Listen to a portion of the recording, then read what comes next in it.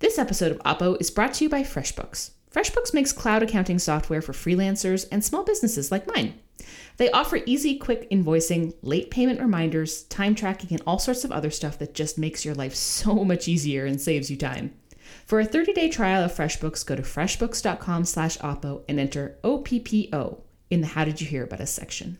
This episode of Oppo is also brought to you by The Big Story, Canada's first daily news and culture podcast. Every morning, host Jordan Heath Rollins sits down with one of the country's best journalists to take a deeper look at a story that matters to Canadians. I should know, I am frequently one of the best journalists hosted on the show. And this is more than just reading headlines or taking clips or quotes or hot takes. This is about actually getting deeper into the story and actually talking through some of the big issues that you might not read in the paper. You can find The Big Story on Apple, Google, Stitcher, or Spotify, or really anywhere you get your podcasts. You can also find it at thebigstorypodcast.ca, or say hi to them on Twitter at thebigstoryfpn. From Canada Land, this is Oppo.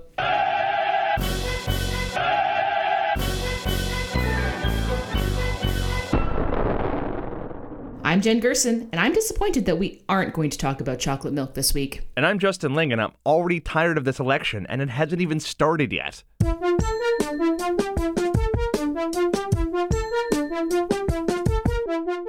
On this week's show, we talk Vice. From BC Kush to Nova Scotia wine, when it comes to weed and booze, which provinces are getting it right and which are getting it wrong. And we check in with the Greens. Are they really doing things differently, or is Elizabeth May just going to become another mommy figure who won't show up to your dance recital and leaves you a small and broken figure fighting on Twitter? Finally, I'm going to complain about the Amber Alert system, so get your angry tweets ready. Monster.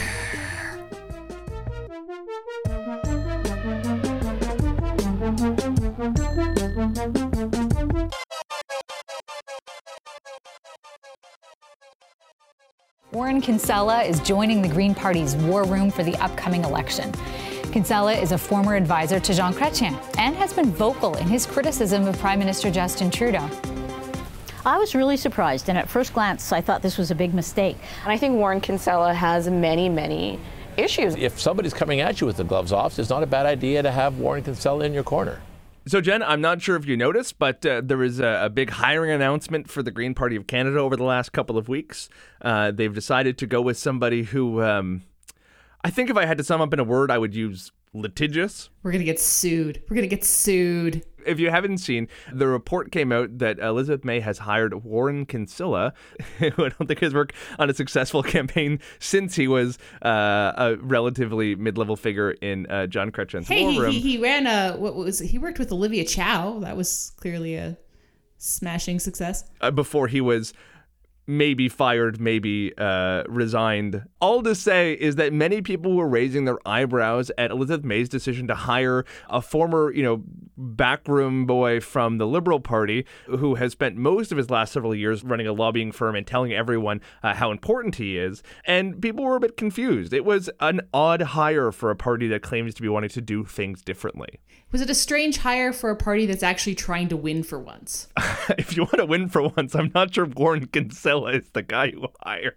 Okay, are we being too cruel? Is it possible that he has skill sets that are valuable here that he could bring to the table? A different perspective on Canadian politics, perhaps? You know what? People in this country are so fed up with the Liberal and Conservative parties, and to a somewhat lesser degree, the NDP. I don't know that the Greens need to worry about emulating the Liberal Party. I think maybe it's time to stop recycling the same self-proclaimed strategists that have been around for 25 odd years. Maybe the Greens can just do their own thing and people will vote for it if they like that. That sounds like a loser strategy, I'm not gonna lie.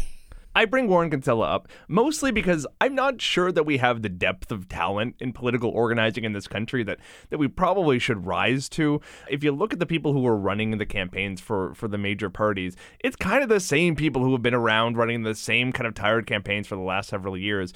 Jerry Butts is back running the Liberal campaign, arguably one of the more exciting political organizers in this country. I mean, he ran Trudeau's amazing come from behind campaign last time. But apart from him, it's Hamish Marshall helping run Andrew Scheer's campaign, the same guy who is behind Stephen Harper's particularly unpleasant last two federal campaigns and behind every Rebel fundraising initiative you can think of for the last several years. We got to be careful about that because Hamish distanced himself from the Rebel in 2017. Fair enough. Hamish Marshall did leave the Rebel.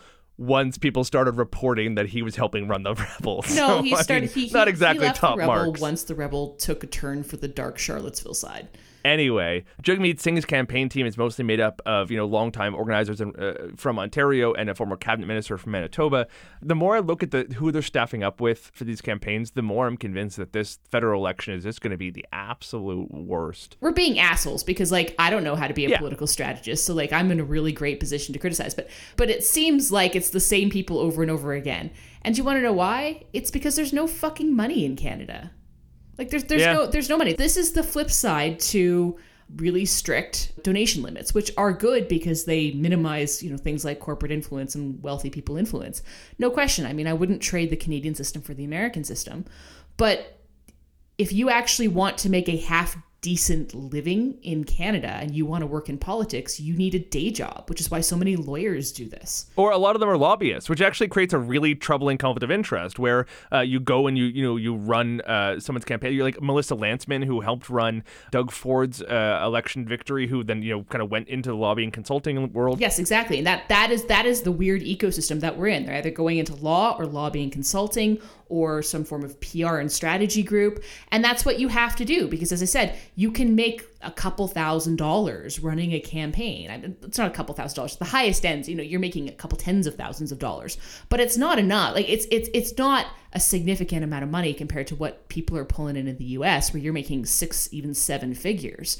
And so therefore it is a full-time job that people take seriously as a job. It feels so weird to want there to be a professional political consultant class in this country, but I actually do think it would be for the best. Part of the reason there's only a handful of these names you hear consistently, people like Warren Kinsella, people like Nick Kouvalis, is because they've actually created firms for themselves where they actually kind of contract to various campaigns. They either do voter contact, sometimes they do lobbying, sometimes they do other stuff, but they're the ones making a go of it because they've actually had to create a business that does 20 different things that is not just strategy, but it's actually, caller ID, live agent calling, or they're doing lobbying on the side or consulting on the side. I don't know. I kind of think that if we actually did have people whose only job it was in this country was to run political campaigns, we would be avoiding a big conflict of interest, and we would probably see a more diversity of tactics and actually see more interesting and creative and thoughtful elections. Maybe that's optimistic. I mean, I think that's deeply optimistic. I think politics is always going to be a bit of a shabby business. It's always going to attract interesting people. Let's just put it that way. But the thing that I would also point out is that backroom boys, if they're actually good at their job, you don't know who they are. If somebody is engaging in, political strategy to build up their own political brand, and there are lots of political strategists in this country who that would describe, chances are they're not actually very good at their job. They're just seeing this as an opportunity to build their own myth or brand, right? If you're actually good as a backroom guy, the general public should not know your name. It's like the reverse Cheers, where no one knows your name. Yes, exactly. You were you were the shadowy alcoholic in the back of the dingy bar. You were not Norm. This episode of Oppo is brought to you by FreshBooks. I can tell you that as a freelancer, the one thing I wish I had more time to do is actually focus on my business so I can grow it. I wish I did not have to spend so much freaking time doing invoices and looking back at my annual sales for tax purposes. That stuff is so annoying. Since I got FreshBooks, all of that has been so much easier. I actually have more time for me and my business. And you know what? Business is good. Accounting tasks are just a huge waste of time. I hate having to sift through emails to find an old invoice so I can copy it and update stuff. FreshBooks automates so much of that, and it just removes so much of the headache. On average, FreshBooks accounting software saves users up to 192 hours a year because it makes everything so much easier. That's 192 hours you could spend networking, doing sales calls, training. Go into Cabo. You could go to Cabo for 192 hours with all that free time you've saved. If that's not incentive enough, we're offering a 30-day free trial of FreshBooks for all of our listeners. That includes you. Go to freshbooks.com/Oppo and enter Oppo, O-P-P-O, in the How Did You Hear About Us section. Maybe you, listener, like me, have totally given up on Canada ever changing its puritanical ways. A few years ago, I basically came to the conclusion that so long as I live in Ontario, I will only be able to buy my booze in a government-run liquor shop or buy my pot by a government weed dealer. Suddenly, that appears to be changing. Well, in Ontario at the very least. It seems to be a trend of provinces tinkering a little bit with how they sell illicit substances to the public, and with elections coming around the corner in several provinces, it might just be a winner for a whole bunch of provincial governments. I'm going to make a wild prediction that Doug Ford is going to handle liquor privatization as well as he's handled everything else, including weed privatization. As in, not particularly well. One of the biggest parallels for party time products is Alberta, and that's because Alberta has one of the most liberalized private liquor sales regimes in the country. While wholesaling is still done by the Alberta Gaming, Liquor and Cannabis Agency, all of our actual retailers are private, and this has created a very dramatically different landscape for plonk sales in this province. What's a plonk? You don't know what a plonk is? Jesus. What the fuck is a plonk? A plonk, it's booze. Okay. Anyway, I realize that a lot of people are looking to Alberta as potentially a model for liquor privatization, but I keep hearing things like in the Toronto Star that Alberta is bad and a total disaster. Yeah, and you want to know what? I will admit that perhaps we in Alberta are overly sensitive to what Ontarians say about us, just a tiny bit.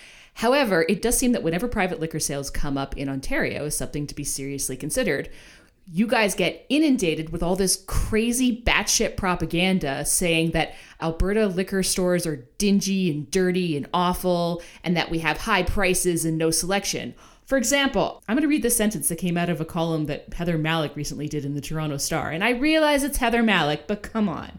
Quote, "Alcoholics are costly to treat, and they suffer terribly. Courting their vote comes courtesy of a report by a former health minister in Alberta where booze is sold in private liquor stores. The problem, as Albertans know, is you're too afraid to buy it.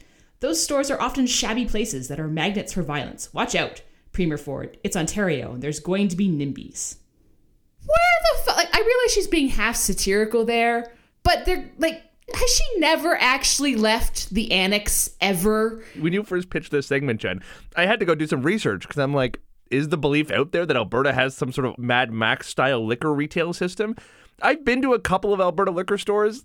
They run the gamut. I've been to one that just seemed to be kokanee piled up to like yes. warehouse ceilings in some strip mall that was very unnerving. But I've also been to perfectly nice liquor stores there. It doesn't seem to me that you're all that different from British Columbia. I actually had to come across all of this propaganda being put out by what I later realized was the folks who own the beer store here in Ontario, which is its own terrifying kind of corporatist monopoly. Hi, I'm Glenn Howard, manager of the beer store in Midland, Ontario. Sometimes people tell me they think beer would be cheaper if it was only sold in privatized stores like in Alberta. So I flew to Calgary to find out. I found a 6-pack of Mill Street Organic. This is $3 more expensive here than it is in Ontario. Reason being, we have a far more efficient delivery system in Ontario than they do have here in Alberta. I don't know who they're trying to sell that Alberta is this failed state. I mean, I don't think anyone's really buying it. It seems like the Albertans are watching this propaganda more than people from Ontario. Oh, we 100% are, and we're super sensitive about it, okay? Like, you know what I mean? To ease your minds about the evils of Alberta private liquor, I went to go talk to a man named Jeff Last, who is a really amazing wine columnist for the Calgary Herald, and he also manages a store called Bin 905, which is one of the swankiest neighborhoods in downtown Calgary. I walked in and we're talking custom oak millwork and, you know, beautiful black accents and halogen lights. This was so yuppie that I felt uncomfortable being there until I saw like the high-end sakis and yuzu wines on display and like Japanese whiskey that I couldn't find anywhere else. Oh, I love Japanese whiskey. It is really hard to find in Ontario. There's like 2 different bottles and they're not good ones. I can hook you up. I can send you some Japanese whiskey if you want. Oh, no, you can't send booze across provincial lines, Jen. Shit! Not allowed. Long and short is that we talked to Jeff Last about a couple of things. One was, does Alberta have shabby, crappy liquor stores? On this point, no dispute. You know, I mean, I don't think anyone's, going to be surprised when they walk into a small little, a liquor hole at 3 o'clock in the morning. It is what it is. It's crazy to me you can buy booze at 3 a.m. It's crazy. So yes, if you are in a crappy part of town and you're just trying to sell to a market of people who want to pick up kokanees at 2 a.m., that is your niche. You can totally open up that store. Or you can open up a store like Bin 905. One of the things that he pointed out is that if you go into a very, very high-end store like his, you can get access to these really niche products, bottles of wine that you actually can't get in Ontario and Quebec. because of the way the whole system works. Absolutely. Selection is by far better here. There's more products listed in Alberta than there is in Quebec and Ontario combined. The stores themselves can go to the AGLC and say, hey, we want this really rare bottle of wine, and the AGLC will bring it in, which they can then resell at their store. This is very, very different from a model that's top down, like the LCBO, where essentially you have, a dozen wine tasters deciding what the mass market is allowed to get for all of their monopoly stores. Yeah, but Jen, based on this propaganda video from the Ontario beer retailers, everything's way more expensive in Alberta. Yeah, that's also totally bullshit. Here's also where this gets more complicated. The cheapest and most common stuff can be cheaper in Ontario and Quebec because they have the advantage of being able to purchase at scale in a way that Alberta doesn't. But that advantage disappears almost immediately when you get out of like the local craft brew or the Kokanee and Coors conversation. If you start talking about anything that's more specialized than that, it actually gets cheaper in Alberta very quickly. So it's a bit of a trade-off. Like, yeah, you know what? Probably on average, a 24-pack of Coors Light or something is going to be cheaper in Ontario than Alberta. But if you are getting like a craft beer from Denmark, you're going to get way better selection and way better deals in Alberta. So if you're kind of curious, across the country, there is no sort of uniform model for, liquor retailing. The most popular, of course, is just the government runs everything. For many, many years, Ontario, the Maritime provinces, all government-run stores as well as several in the north. That's slowly sort of changing. In Alberta, BC, Manitoba, and Newfoundland, there is at least some mix of private retailers. In Newfoundland, you can buy some beer at the corner store. Of course, Quebec, you can go to the dépanneur and get awful, terrible wine as well as a whole bunch of selection of beer. And I tend to think, these models work pretty well. It was actually, of all people, the Kathleen Wynne government who slowly started changing things in Ontario. I got to sit down a couple years ago with the finance minister at the time who was, celebrating his own decision to let some beer and wine get sold in some grocery stores, but only up to a certain amount. They were very, very trepidatious about the whole thing. And at one point in the interview, he sort of goes, well, we don't want to become Quebec. And I was like, why?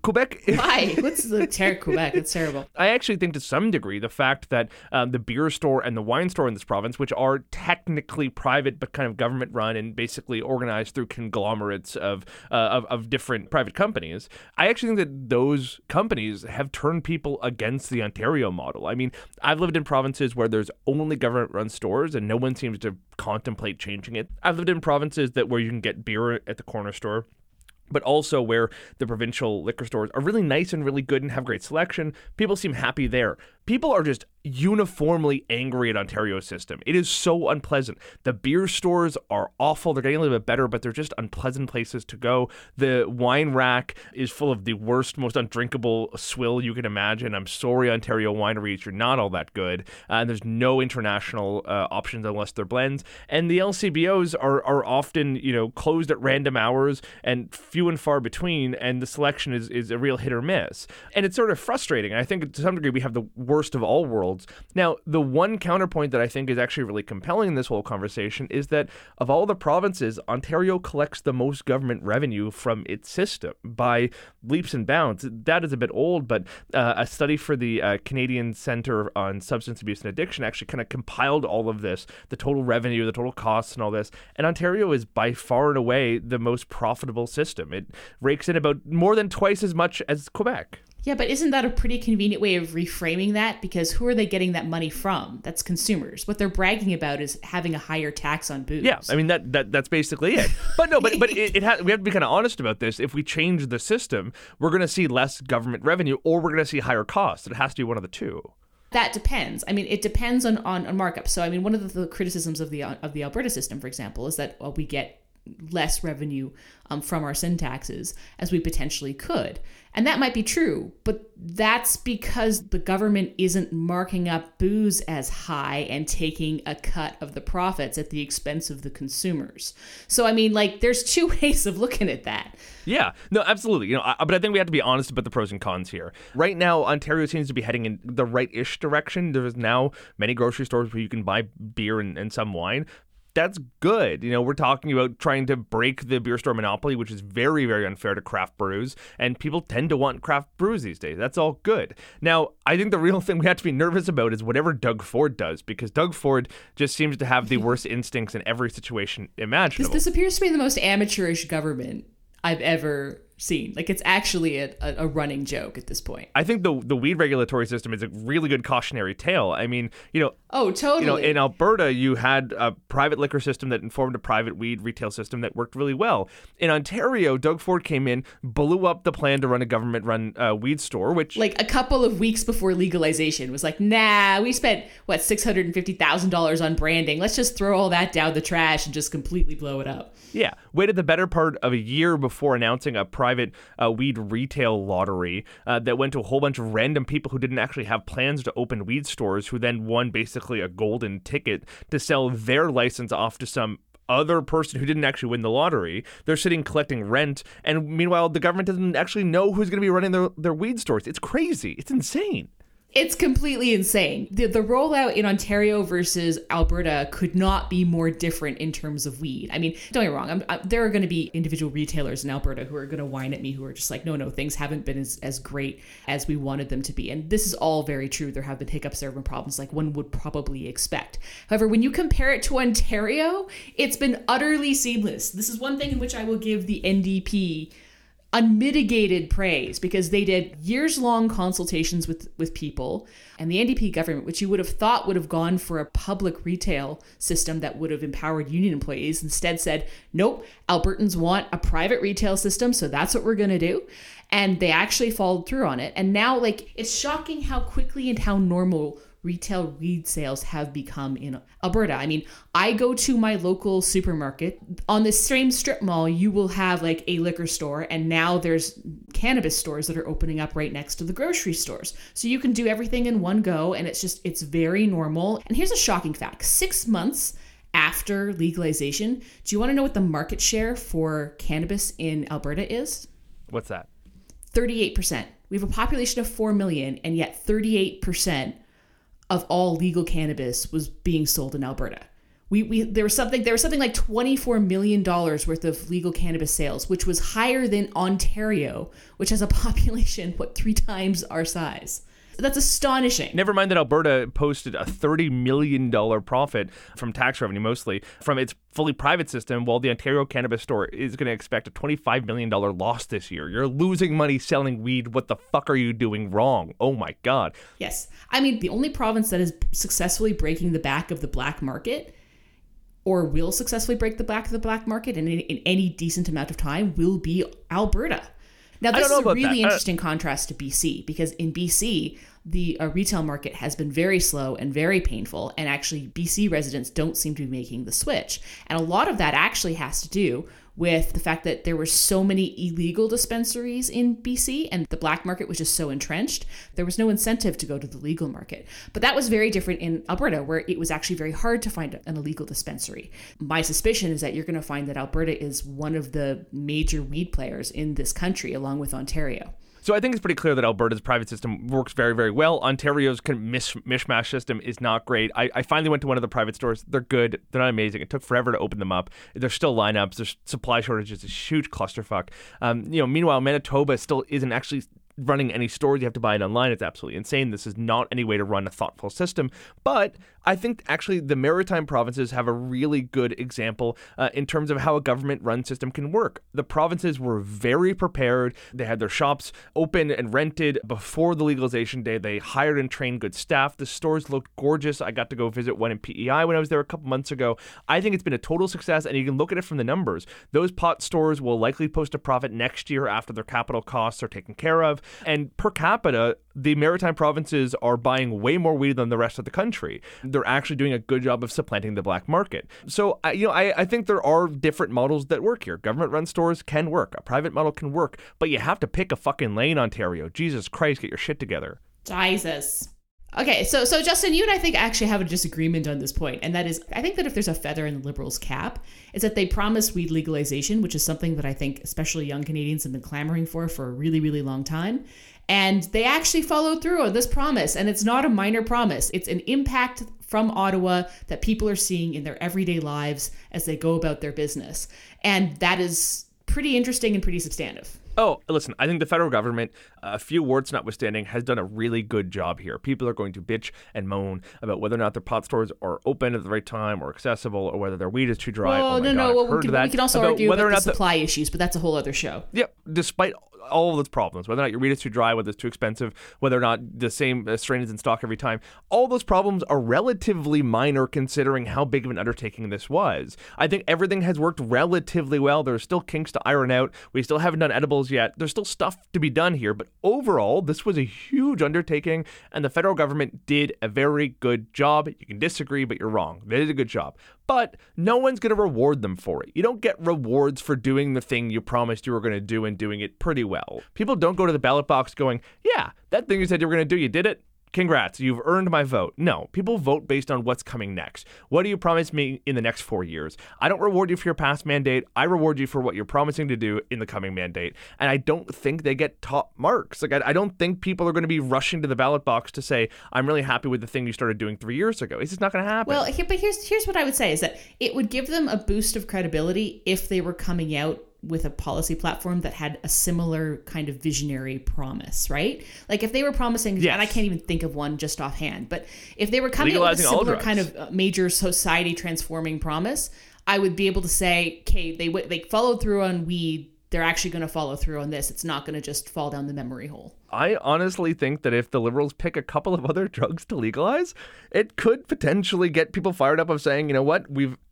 experimented with this. It's working well. We could be a world leader. I realize this is not going to happen. But if the federal government came out and promised to say legalize magic mushrooms, I don't know it would get as many people to the polls, but I'd be really excited about that because it actually shows to me they're learning, and this was not just sort of an electoral ploy and a cheap, virtual signaling thing. It actually means they're looking at the science and the success of this and are moving forward to stop the criminalization of psychoactive substances and moving towards a system that regulates them thoughtfully. Psychoactives would be super interesting because there's so much interesting research and conversation coming out around LSD and magic mushrooms and their potential for therapeutic benefit. So, actually, I like that idea a lot. Let's totally legalize the shit out of magic mushrooms.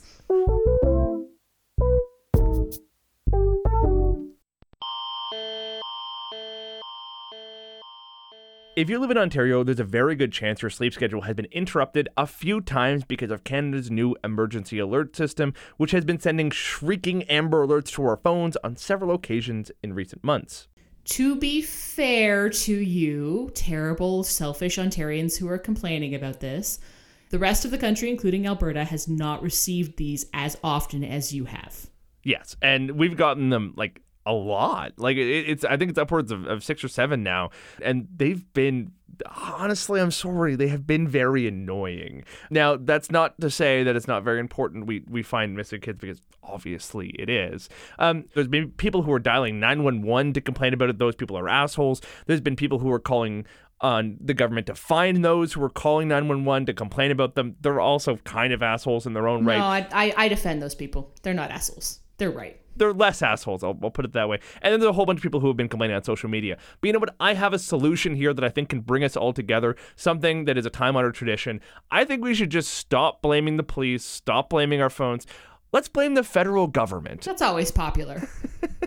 No, I'm being quite genuine because this system was devised in partnership with the federal government, and I just don't think they did a very good job. I know it may seem shocking to you that the very people who created the Phoenix Pay system and most of the federal websites are not good at technology, but I'm telling you that's exactly what's happening. So wait. How could the federal government have created a better job of creating an Amber Alert system that doesn't annoy you as much, Justin? Better geotargeting. It is pretty wild that somebody in Toronto is getting an alert about a kid who went missing in Thunder Bay when it's just as likely they made it to Manitoba. People in Winnipeg aren't getting the alert. Why are people in Toronto getting it? To some degree, it doesn't make sense to blast it out to the entire province. You're actually just creating fatigue, and you're making it more likely that the next time there's an alert, someone's not actually going to look at it because they're fed up and annoyed with them. I'm completely on for better geotagging. However, let's keep it into consideration that the geographic area that might get blasted with a Amber Alert is going to depend on what the police discover. If they think that a perp has gone east and west, they're going to flag the entire circumference.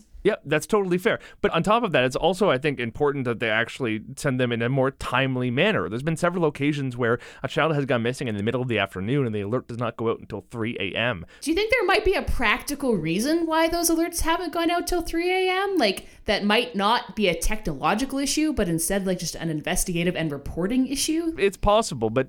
it's possible. I'm sure the police just sat on a missing kid just till 3 o'clock in the morning to fuck you over, Justin. No. Again, a problem with the technology. There actually has been delays in sending them out. That is not entirely an investigative decision. The system is not working perfectly. There is a way to make this system work better. I obviously think it's very important that when a child goes missing, we send out alerts and get the public to help find them. That seems primordial. But at the same time, we can't send alerts out for every single case that comes up. Then why should we send an alert every time there's a murder? Should we send an alert every time there's any missing person? It's Obviously a specialized alert for missing children. Exactly, but we have to use them thoughtfully. Oh, well, no, we can't be throwing them out for every single missing baby. Only the special missing babies get the Amber Alert. No, I don't think it's obscene to say that we should use this program efficiently and effectively. At this rate, we should blast the entire country every time a child goes missing. That's an absurd argument. I agree with you on the geotagging, that we could probably be better about geotagging. There we go. Sending out the alerts faster, I think, is also a good thing. And I think we also neglect the fact that this is not a program the federal government created out of the good of their hearts. This is a private initiative from a company called Pelmorex, which actually owns the Weather Network, who applied to the CRTC to get funding to make this system. This is not... A contractor got funding to make a system to save babies' lives.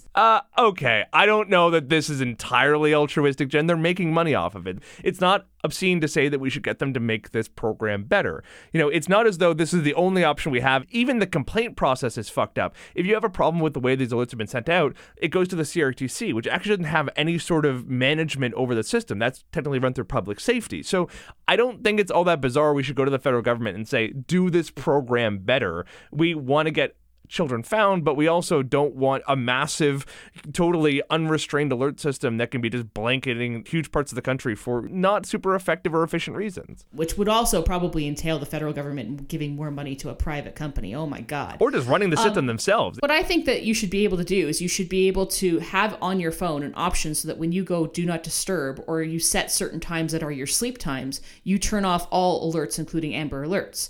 Like, you are not effective as a searcher of children when you are asleep. So if you sleep between 10 and 6 a.m., you should be able to say, turn off Amber Alerts between 10 and 6 a.m. The other thing that I'm just going to point out here, and I'm going to make a fucking controversial stand on this, very few of you, including you and I, Justin, are so goddamn important that we need to have our phones next to our beds. It's bad sleep hygiene. Charge your phone downstairs unless you're like a 24-hour doctor or I have something. a 2-story house. Look at me. I'm Jen. I have stairs in my house. Oh, well, Ooh. I'm sorry you live underneath the stairs. My cupboard is very cozy. We're basically on the same page. No one can get mad at me because a mom agrees with me. So, you know what? Don't tweet me. I agree that you're a monster. Okay, let's do the credits.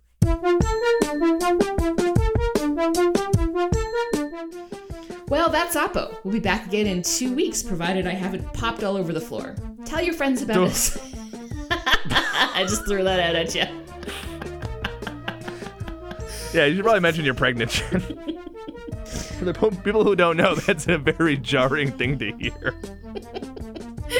It's all right. I'm taking you right through the childbirth experience. We're doing live tweets this time. It'll be great. Oppo miracle of life. Tell your friends about us and find us on iTunes to give us a rating. Get in touch with us at oppo@canadalandshow.com or find us on Twitter and Facebook at OppoCast to let us know what you think. This episode was produced by Kevin Sexton and Laura Howells for Canadaland Media. Theme music by Nathan Burley. I have the last word this week, and that word is Japanese whiskey.